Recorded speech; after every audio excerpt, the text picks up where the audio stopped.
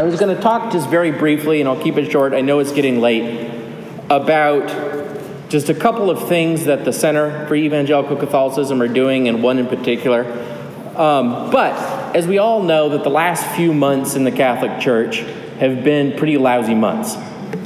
And I don't have to go into detail about all of the scandals and the tremendous amount of shame that has fallen across the church.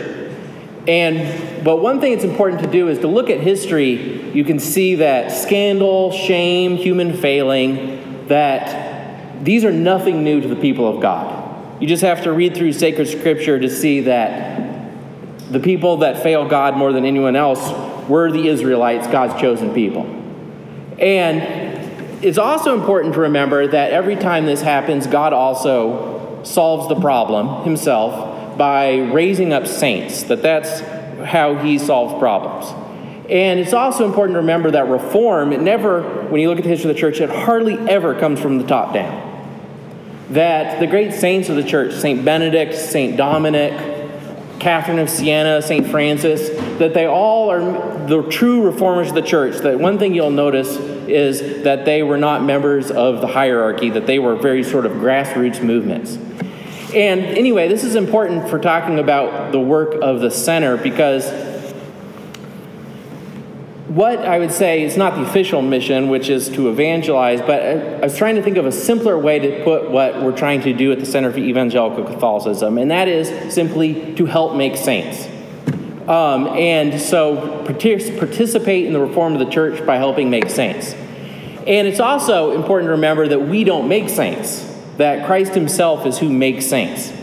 And actually, I thought a great example of this is I remember our first conference, one of the speakers who was a Christian from Iraq was talking about the phenomenon that there's tens of thousands of Muslims that are converting to Christianity each year in the Middle East. And they all almost always have the exact same story. And that is that Christ is actually coming to them in dreams and that they are becoming Christians. That it's amazing how he doesn't need our efforts to help make saints, to help convert people, but he does actually allow us to participate. That this is, Jay was talking about God using us as secondary causes, that he doesn't need us, but in his benevolence, he often will use us. So what at the center we're trying to do more than anything else is remove obstacles from people becoming saints, is a better way of putting it. I like to think of it as kind of like being an icebreaker ship, just trying to remove obstacles between people and holiness. And so one of the main works that we're going to actually starting this spring is we're putting on what we're calling colloquiums for priests that we're calling the Evangelical Catholic Parish. And what they're going to do is basically, if you've been to Mass anywhere across the United States, if you've gone outside of Greenville, unless you've never left Greenville before, that Mass just about everywhere, if you've ever gone on vacation, is not like it is here.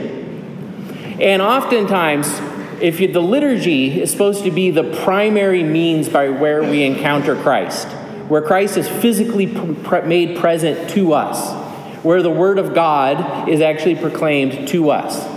And oftentimes, while that is universally true, and Christ is physically present at the most ugly liturgy you've ever seen, just as much as at a beautiful one, but we do like to, at times, to throw up as many obstacles as we can to try to distract people from that true encounter with Christ. So, and the main things I'd say is through very poor preaching, and also from, rather than having what Father Newman calls Christ-centered liturgies, having liturgies that are either celebrant-centered, where the priest is more of the ringmaster and about him, or congregation-centered liturgies. Think of the church where the congregations were made to the seats to actually see each other, because it's all about us. Or you can have the choir or the cantor-centered liturgies. And so what we want to do is try to help young priests,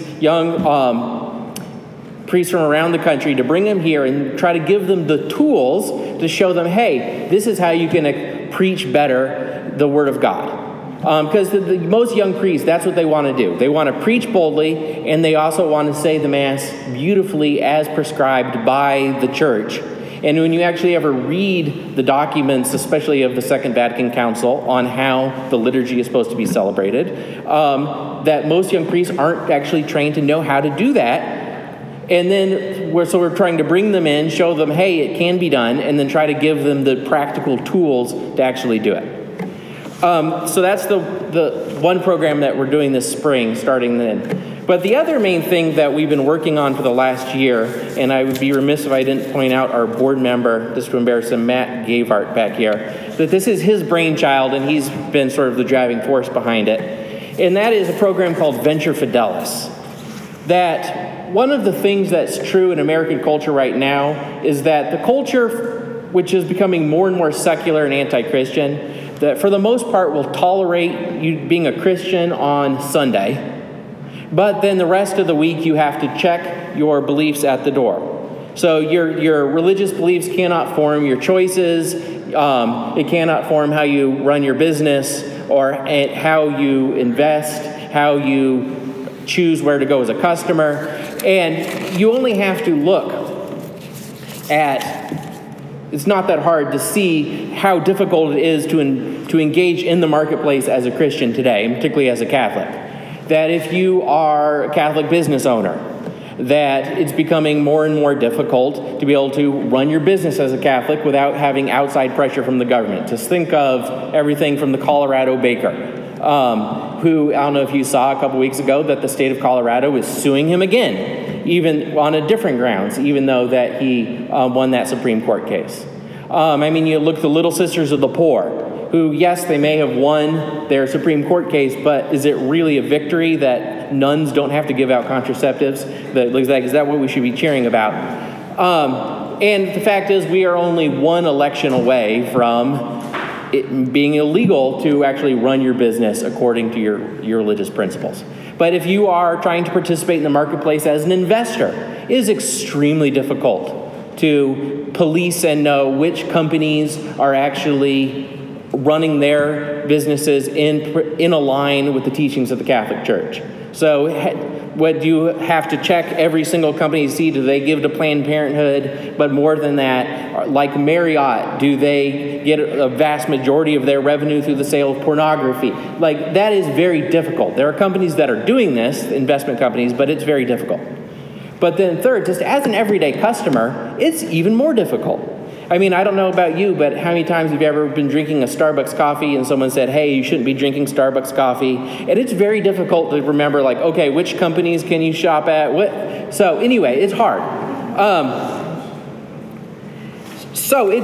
We can see that there's a real problem with the system. So what we came up with at the center is what we think is a very practical and easy solution to get out ahead of the problem in what we're calling Venture Fidelis, which is the creation of authentically Catholic companies that are distinctive authentically Catholic companies. And what this is basically we're trying to help companies write Catholic principles into their very DNA. So when you form a company, you have to send your articles of incorporation, you have to file them with the Secretary of State for that state. And so what we're doing is give basically language where it's a statement of faith and belief, whereby when they're forming that company, they can put it into their articles of incorporation, which are publicly accessible documents showing that, hey, they are going to run this company in accord with their beliefs.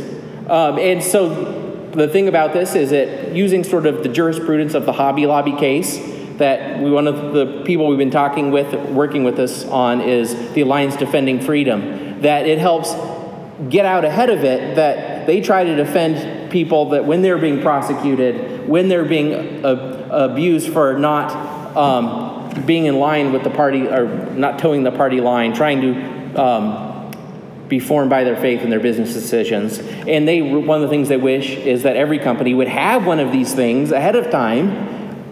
And there are companies that are doing this.